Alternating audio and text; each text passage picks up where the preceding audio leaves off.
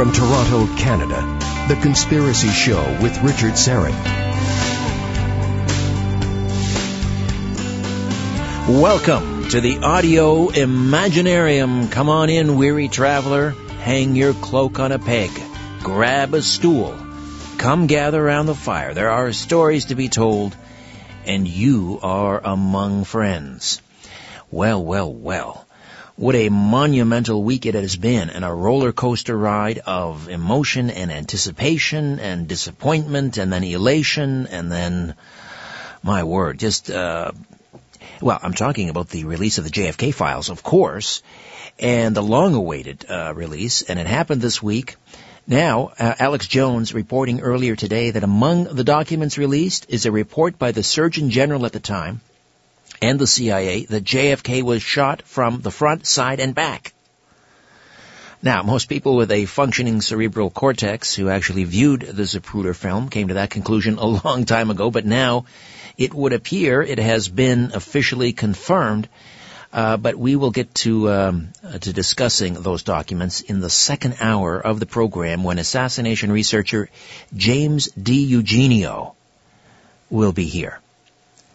Coming up next, Christian mystic John Francis will be here to talk about the global brain conspiracy and the mystic way of radiant love, alchemy for a new creation. Before we get started, as always, let me introduce the boys in the band. On the Gibson Flying V guitar, Ian Robertson, our technical producer.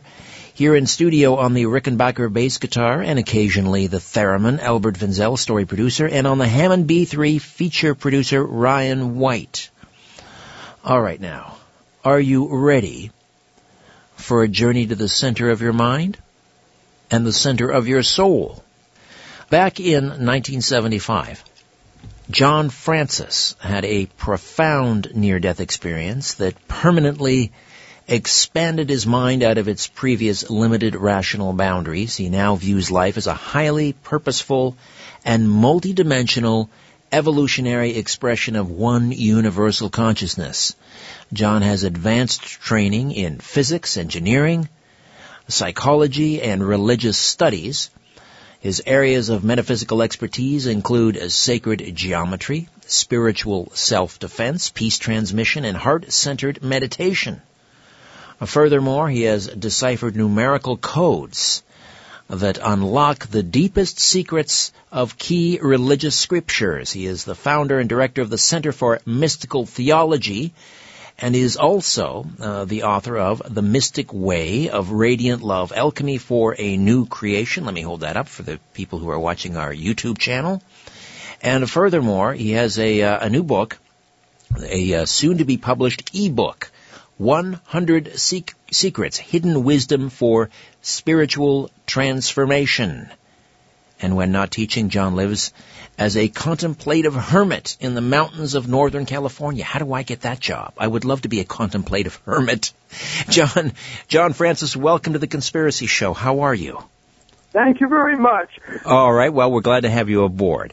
Let me ask you about life as a contemplative hermit. What does that entail exactly? Well, it's not as austere as it may sound. That book was written 20 years ago. Right. So that was, on the back of the cover. And basically I had a regular job. I lived in the world. I taught at the college, all that stuff. It was just, I did spend a lot of time, I had a very nice place in the redwoods in the mountains. And that's where I did a lot of my meditation and writing. And that's where I actually wrote the book, The Mystic Way of Radiant Love. That's out of print now, but, I just put that in there because that's sort of the way I was living. Sure. Let me go back to your, you served in the 7th Fleet in the Navy. What rank were you? I was a Lieutenant JG. That was a very, very interesting, experience I didn't expect that to be a turn in my life. But after I graduated from college, I was in graduate school, and as soon as I graduated, in those days, I was during the Vietnam War, I lost my draft deferment, and the only lottery I ever won just happened to be the lottery to be drafted. There you go. So I was number 27, and number 1 would be the best. I said, well, I think I'd like to be on a ship. So that's what happened. Yeah. All right. So and then in 1975, you have this, what you've described as a profound near-death experience, although I can't imagine any near-death experience would be anything but profound. Correct. Tell me about that. What happened in 1975? Okay. First of all, I had been out of the Navy for a couple of years. I was in graduate school, going for a PhD in experimental psychology. I was doing my research on human memory. And I was getting ready to present, the paper, the research I was going to do for my doctoral dissertation. And one day I was trying to decide which of two theories is true, theory A or B. We don't have to go into the details right now. And so I got into a very introspective state of consciousness and went back and forth between the two theories. And finally I said, what is truth? I got to the point where I had to ask what is truth to decide which theory I would support. And I got repeating that to myself inwardly for like hours at a time. And what happened was, I understand now what fully happened was, I basically gave my brain a question that it couldn't answer. It short-circuited.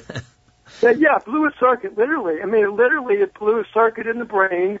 And, of course, the brain is connected to the body, so the whole body was essentially caught on fire in a sense, literally, a spiritual type of a fire. And I had no preparation for this type of a situation. First of all, I never used drugs either. I don't even take aspirins. And I had no background in metaphysics. So I just laid down, I tried to fall asleep because I had a big day the next day. I said, well, maybe this will help. And to make a long story short, it became very, very, even thoughts became painful in that state. And what happened was I discovered that if I put my attention between thoughts, I got some relief from the intense suffering I was in. And that sort of helped. And then at one point I got very deep and I just, prayed to God. I said, I can't take this anymore. And I just totally let go at a very, very deep level. And when I did that, I got sucked right into my spine, right up the top of the head, and off we went to the races. It was totally unexpected. I hovered a little bit above my head. I understand now I was in the astral plane. I felt a ring of beings surrounding me, and they were beaming love, rays of love, like laser beams, right into the center of my chest. That gave me a tremendous amount of courage. I let go even more, and I went up into what they call the third heaven, and that was the beginning of my journey. Wow! Now, help me. You have the background in metaphysics. I do not, although I talk about it on the air from time to time. But the differentiate between a near-death experience and an out-of-body experience, because were you clinically? Okay. Is there any way of knowing? Were you clinically dead for a period of time? No. Okay. That's. I understand this point. And I could have called it a lot of different things. Technically, I got to a point in this experience where if I felt that if I had let go even deeper, I wouldn't come back. Mm-hmm. And so in that sense, I was near the boundary between coming back and not coming back. One could call it a cosmic experience, but I was out of the body initially, and then I went to, a state of pure consciousness. So, most near-death experiences, very interestingly, it was the next year, in 1976, that Raymond Moody came out with his book, the term near-death experience. Right. I certainly didn't know about it. And so most of the experiences you hear regarding called near-death experiences, someone either has a severe illness or an accident or something like that happens. Right. Mine was more, I would call it a spiritual emergency that had happened. And it's the same thing, but the dynamics are the same, really, because in both cases, I think in a traditional near-death experience, one is forced into it because the body just shuts down because of the trauma or the illness. In my case, I let go of the body consciously, willfully, and so, but the consequences are both the same. The process is the same, one of being drawn into the central channel the spinal column, which is why I understand now why people often say they're going through a tunnel. So interesting. Yeah, so that tunnel is the journey up the spine into what some might call the crown chakra, or right through the crown chakra. Right. Sometimes people go through the third eye. I went through the crown. It depends. But the terrain is the terrain is the same regardless of how you get there. Some people have this experience in meditation. So the journey is basically the same. It's what triggers it that's different. And I think everyone who has this so-called near-death experience, they're all unique. Did you come back? Sorry, John, but did you? I use the term near-death experience as sort of a shorthand that people can relate to. Sure. Rather than having to describe all the details. So that's basically, is that pretty clear? It's crystal clear. John Francis is with us, the author of The Mystic Way of Radiant Love, Alchemy for a New Creation, and his soon-to-be-released ebook, 100 Secrets, Hidden Wisdom for a Spiritual Transformation. We're heading into a break. Let me ask you the question now. We'll begin the conversation and continue it after the break. But you went into this near-death experience as a result of sort of a short circuit over this question, what is truth? When you came back into your body, were you any closer to getting that answer? And did you receive the answer while out of the body? We will address that on the other side, literally and figuratively, I suppose. This is Richard Serrett. Some might say I'm having a near-life experience, and we will come back with John Francis right here on The Conspiracy Show. Where there's smoke, there's The Conspiracy Show with Richard Serrett. Welcome back. John Francis is with us. The Mystic Way of Radiant Love, Alchemy for a New Creation. So, after this near-death experience, you snapped back into your body. Is that the way it happens? By the way, I had another near-death experience during the break with Skype, but that's another story. Right. Okay, what happened? To answer your question about what is truth? Did I get the answer? And the answer to the question was, whatever gets you to this state, that's truth. Whatever gets you to this state. The state of oneness with the universe, pure consciousness, whatever gets you there. And I understand the reason. I was when I was going through this process initially, I was a very rational person. Remember, I had no background in metaphysics, no meditation, no drugs, nothing. Just I was trained in physics and mathematics and engineering, and I thought truth was like an idea or a mathematical formula. You see, and that's what I was trying for truth. And the answer I got was, that's not what truth is with a capital T. Truth with a capital T is something that one experiences or something that one merges with. It's not something you can capture in an idea. But do you believe in an objective truth? Yes, I'm not one of those people that believes everything is subjective. There's an absolute truth, an absolute reality. I believe in God, by the way, but not somebody with a little gray beard. And I believe there's, God exists whether I believe in God or not. So that's there's absolute realities. Right. But one can have a relative experience of it, within the brain. Hopefully we will get to that where the brain fits into this whole process. Yes, I do want to get to that, and also the sort of the soul and so forth. But I want to ask you, why a Christian mystic? Why not a Buddhist? Why not a Kabbalist? Why not a Hindu? Why not a Jew? Why a Christian mystic? Okay, well, I was raised Christian, first of all. Okay. And at the time, though, I had this experience, I was more of a scientist and not, religion was something that wasn't real, like most, I don't want to say this, but it wasn't, the central, I had like this, my belief systems came from science. And, because that's how I was raised, and religion was something, for Sunday.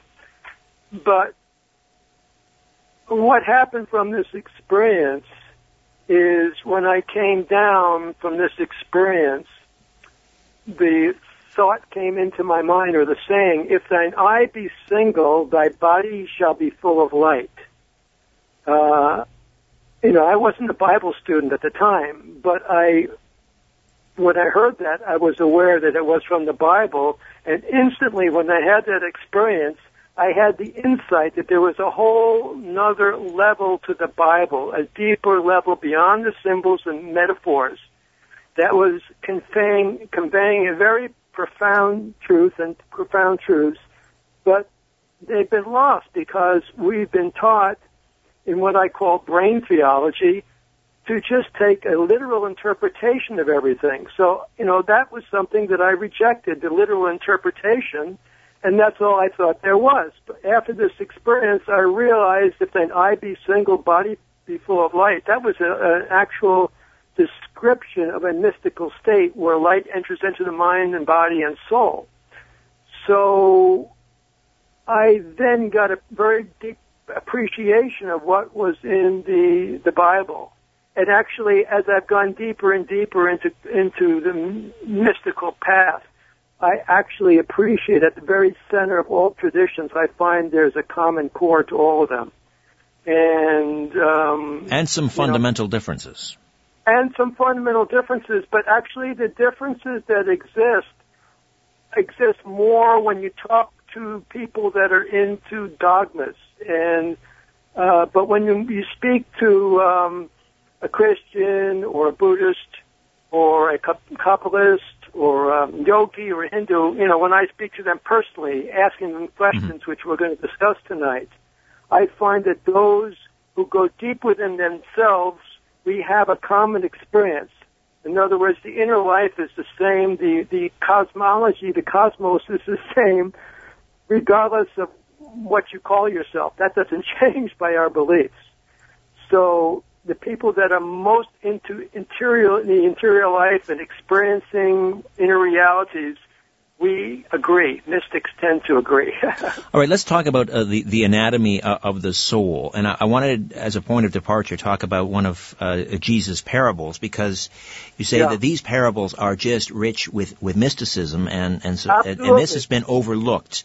So if we talk about, for example, Jesus' parable of the mustard seed, how does that relate? How does that relate to the anatomy of the soul? That's wonderful. You're getting right to the point of it. No pun intended. The singularity, as it were. Yes, and the mustard seed, actually, it's interesting. I wrote that book 20 years ago, and what happened was when I was writing that book, I had a very profound meditation experience. Now, that book was written in 97, which is almost over 20 years after my near death, but I had a very profound experience one day when I became aware of a deep point within the center of my consciousness. And I thought to myself, is this the mustard seed that was mentioned in the Bible?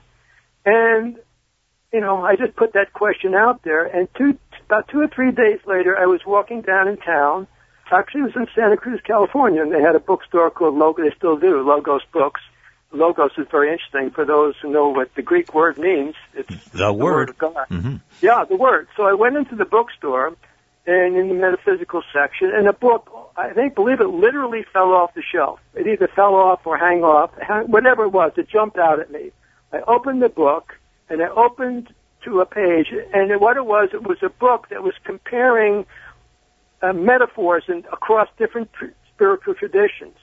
And I opened to the page where it talked about the mustard seed, and I practically fell over, And it appears in different traditions. It appears as the center point of the soul. In the Upanishads in India, they talk about the true self is smaller than a grain of rice, smaller than a barley seed, and then it says smaller than a mustard seed. And so it's the point there's a point within the center of the soul, which is a point where the individual soul makes contact with the universal God.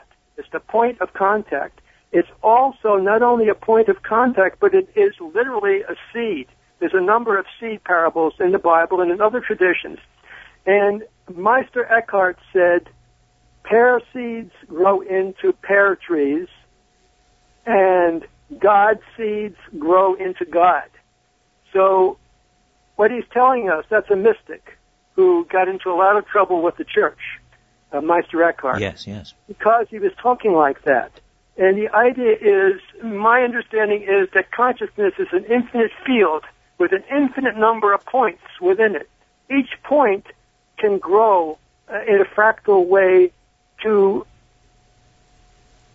grow into a godlike being, because we're made in the image and likeness of God. That potential is within us. And it's very interesting. So I got that confirmation. That was a book and different scriptures, and then I found it mustard seed scripture in Buddhism and other traditions. It's in the Kabbalah. And just recently I read a poem by St. John of the Cross, a great Christian mystic. It's called The Living Flame of Love. And he described an experience he had where in meditation his whole soul became inflamed. And he said in this poem that this inflaming of his soul began from the center of his soul, that's his words, and he said that center is the mustard seed.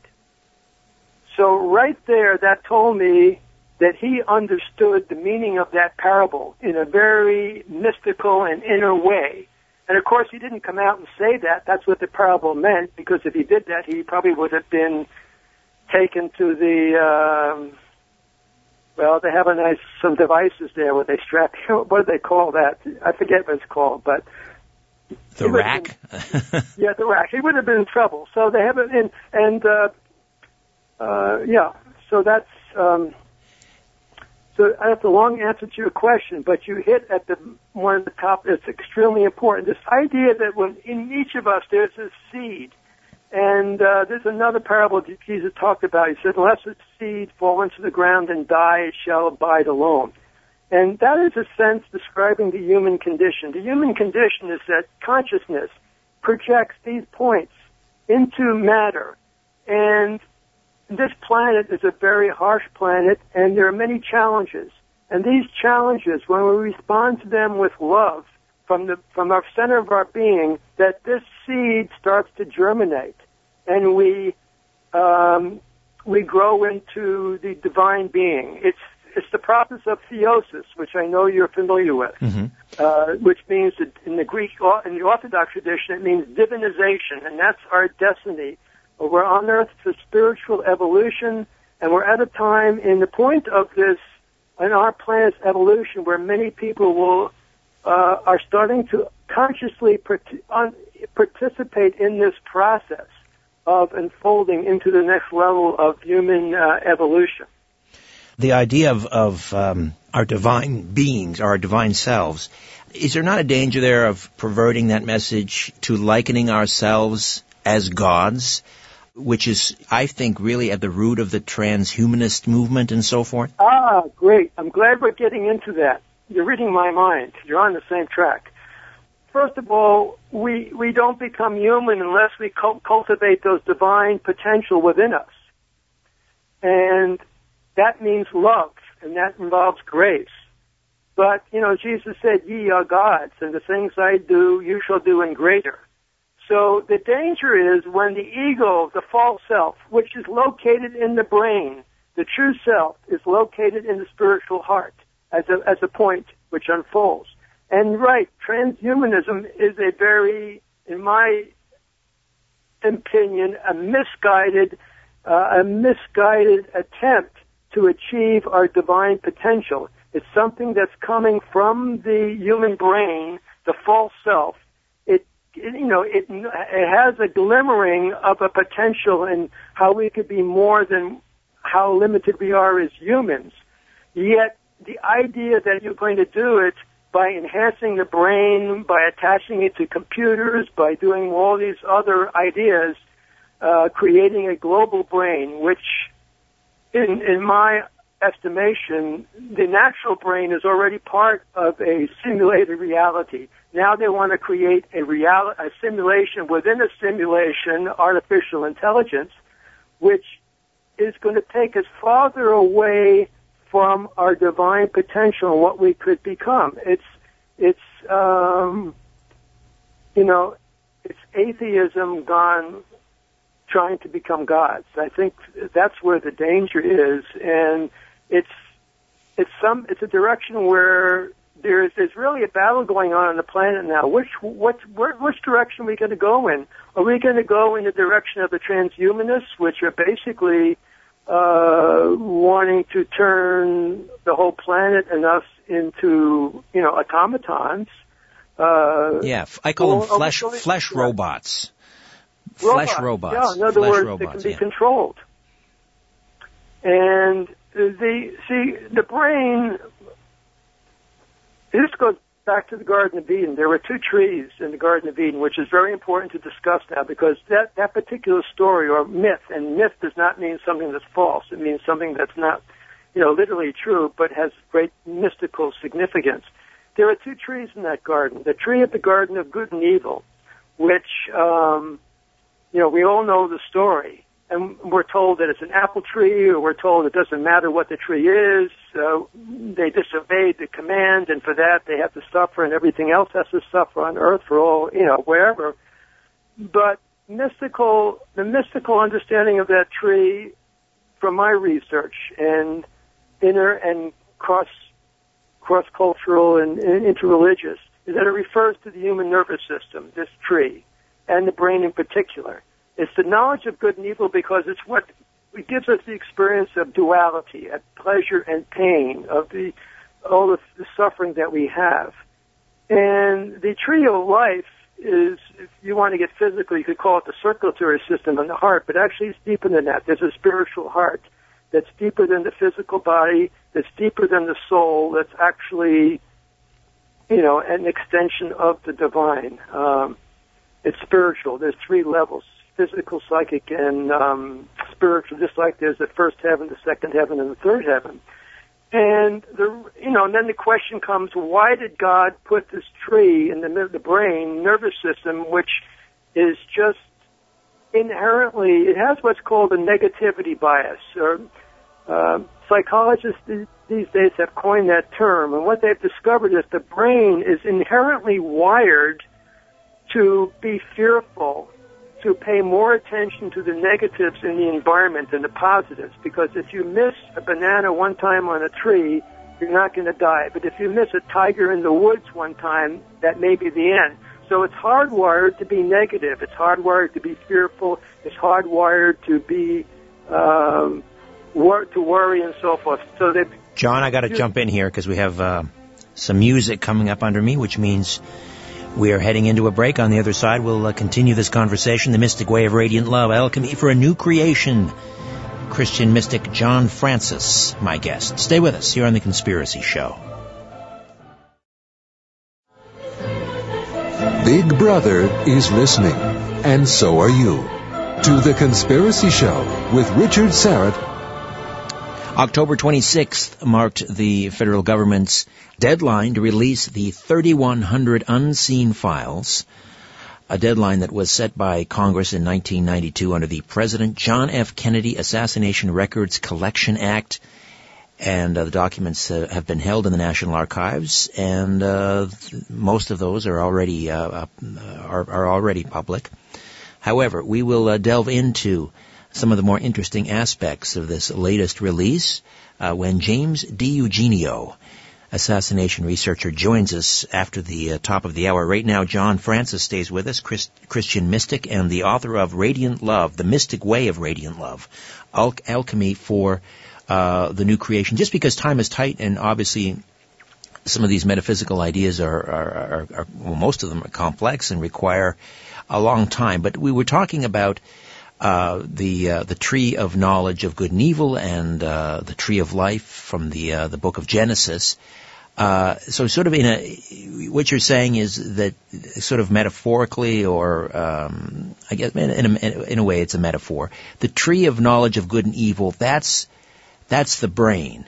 And the heart, the tree of life is the heart mind, which I guess is centered in the soul, getting back to that mustard seed, correct? No. There are questions like who we are. I would answer that question in a core of our being. We're consciousness, and we're at one with God. I don't subscribe to the notion that we're separate from God. We may feel separate from God. We may be estranged from God, but at the very core of our being, in consciousness, there's no separation. So it's a question of regaining that awareness. And that central point, the fine point of the soul, as it's called, is surrounded by various bodies. We have a physical, to simplify it, a mental body, emotional body, and a physical body. And even in the Garden of Eden, this is mentioned, because it says there that God, when he cast Adam and Eve out from the garden, he covered them with coats of skin. Now, people take that literally and think that God went around and skinned some poor animals and clothed them because he didn't want to look at their naked bodies. But actually, Bishop Origen, one of the early church fathers, I believe first century or around there, first century, second century, he interpreted that. He understood the meaning of that it refers to these different layers. In Kabbalah, they call them kalipots. They're just layers, and they call it koshers in yoga. They're different layers that we have to our body. We have a physical, a psychic layer with the astral plane and so forth. And at the very core of our being is the spiritual, the mustard seed, if you want to call it that, or a star seed. And the purpose of being encapsulated in that, in other words, at the core of our being is a tree of life, and then we have a nervous system on the surface, which is this tree that gives us the experiences of pleasure and pain and suffering and so forth. And how these two work together is that the suffering that comes from this, you can think of it almost like as a virtual reality suit that's placed around our spiritual essence, that the challenges of life, the positives and the negatives, when we respond to them spiritually from our heart with love, then the seed grows. St. Teresa of Avila talked about the enlargement of the heart, how we literally grow spiritually when we respond spiritually from the heart to the challenges of the world. If we react, which is different from responding, if we react to the world, in other words, an eye for an eye and a tooth for a tooth, then we're just caught up in the matrix. We're caught up in the matrix and we really don't grow spiritually. And what happens is if someone hits us and we hit them back, then we're going to get another hit, and then the negative energy comes back to us maybe more than originally. And so we have another opportunity to respond to that positively, and then we'll grow again. So these added layers came after what we refer to as the fall of man, when Adam and Eve got kicked out of the garden. First of all, what is that business of partaking of the fruit from the tree of good and evil? I mean, I guess I'm a bit of a literalist when it comes to Genesis and the garden, and I'm thinking that there's some carnal act with the serpent, the shining one, Satan. That's what got them kicked out. What do you think it was? Basically, the rabbis and the early Christian mystics, they all understood. St. Augustine, when you read them, they all understood that it's metaphysical. I mean, that it's, metaphorical. They understood it was never to be taken literally. There are different levels on which you can interpret something. You can get a moral understanding, a psychological lesson, or a spiritual. And what it basically is telling us about how deceptive the experience we get through our five senses can be, how deceptive it is, and how when you are enticed by the five senses to look for happiness in the five senses, which can only give us conditional happiness. In other words, when the external conditions are in just the right way, we have just enough money and the relationships and everything else, when those conditions, the weather is just right, then we're happy. And then any of those things change, we're unhappy. That's conditional happiness.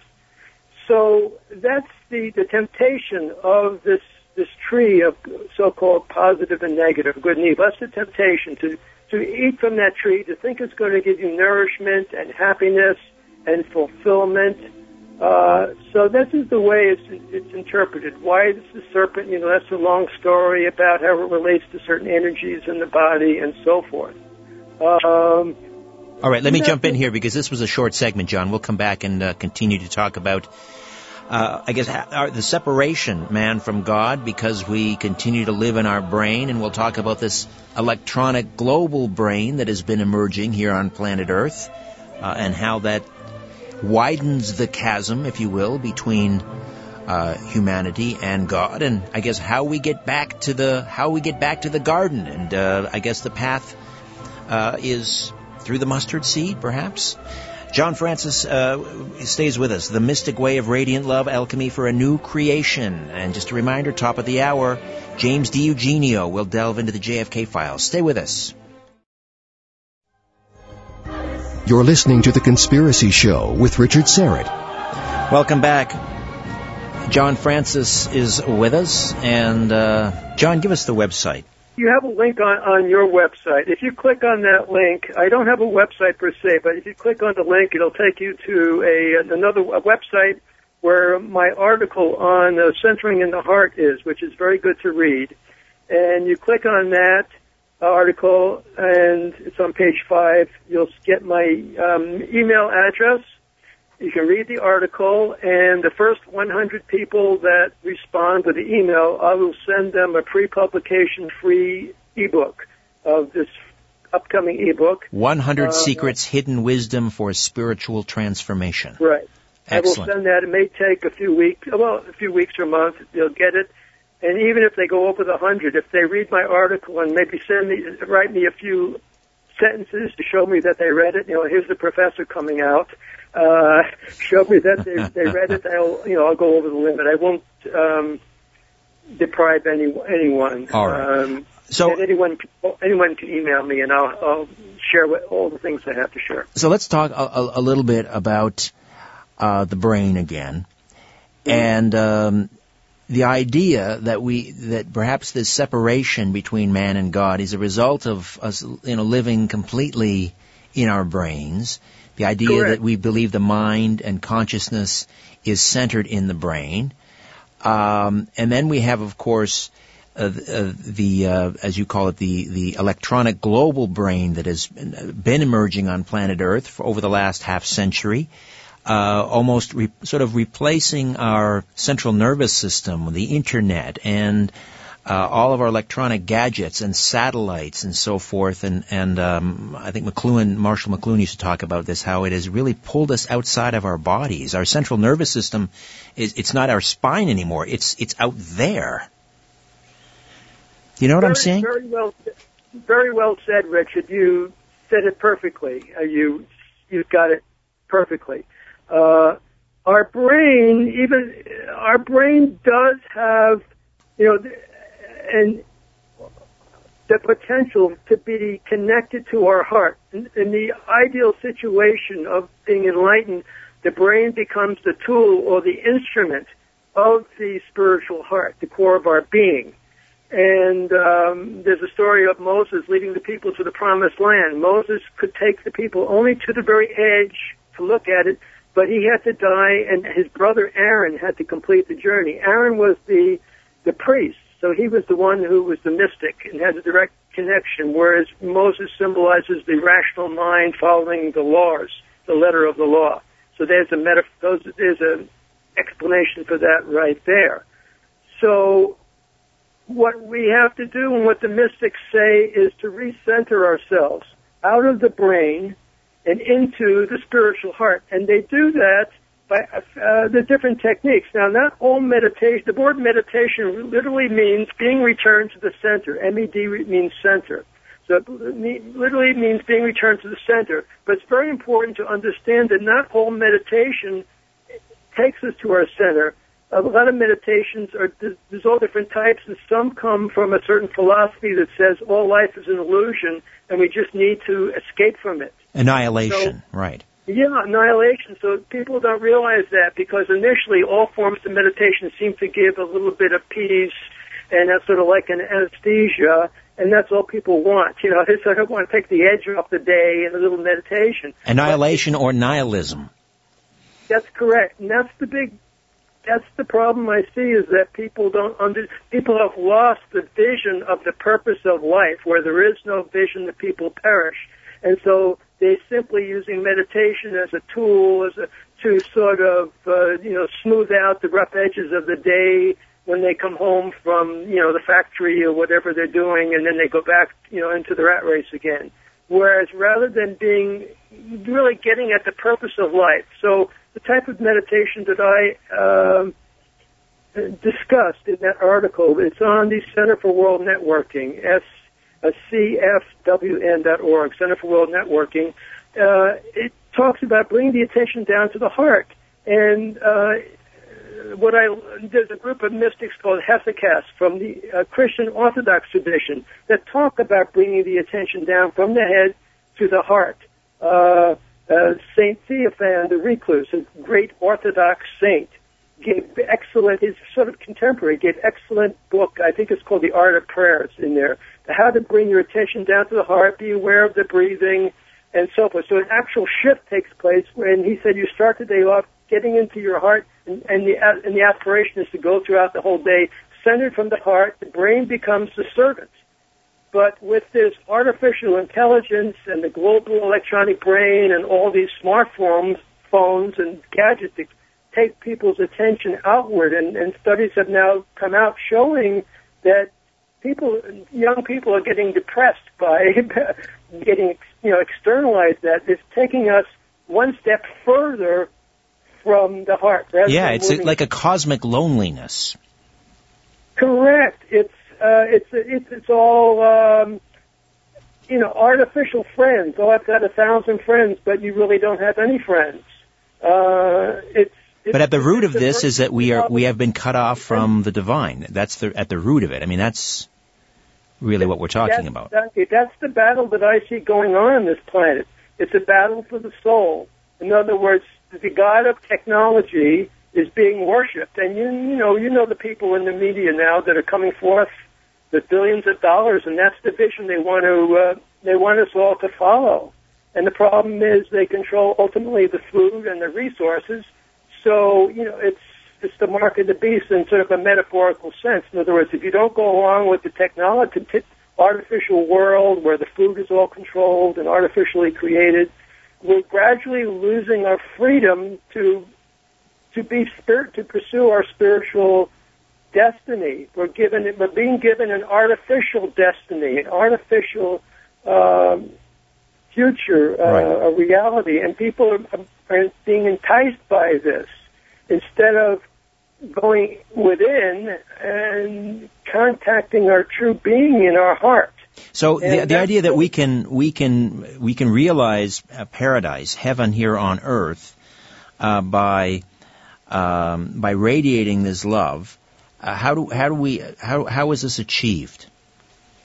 What happens is our physical, that's the ideal. That's the ideal. And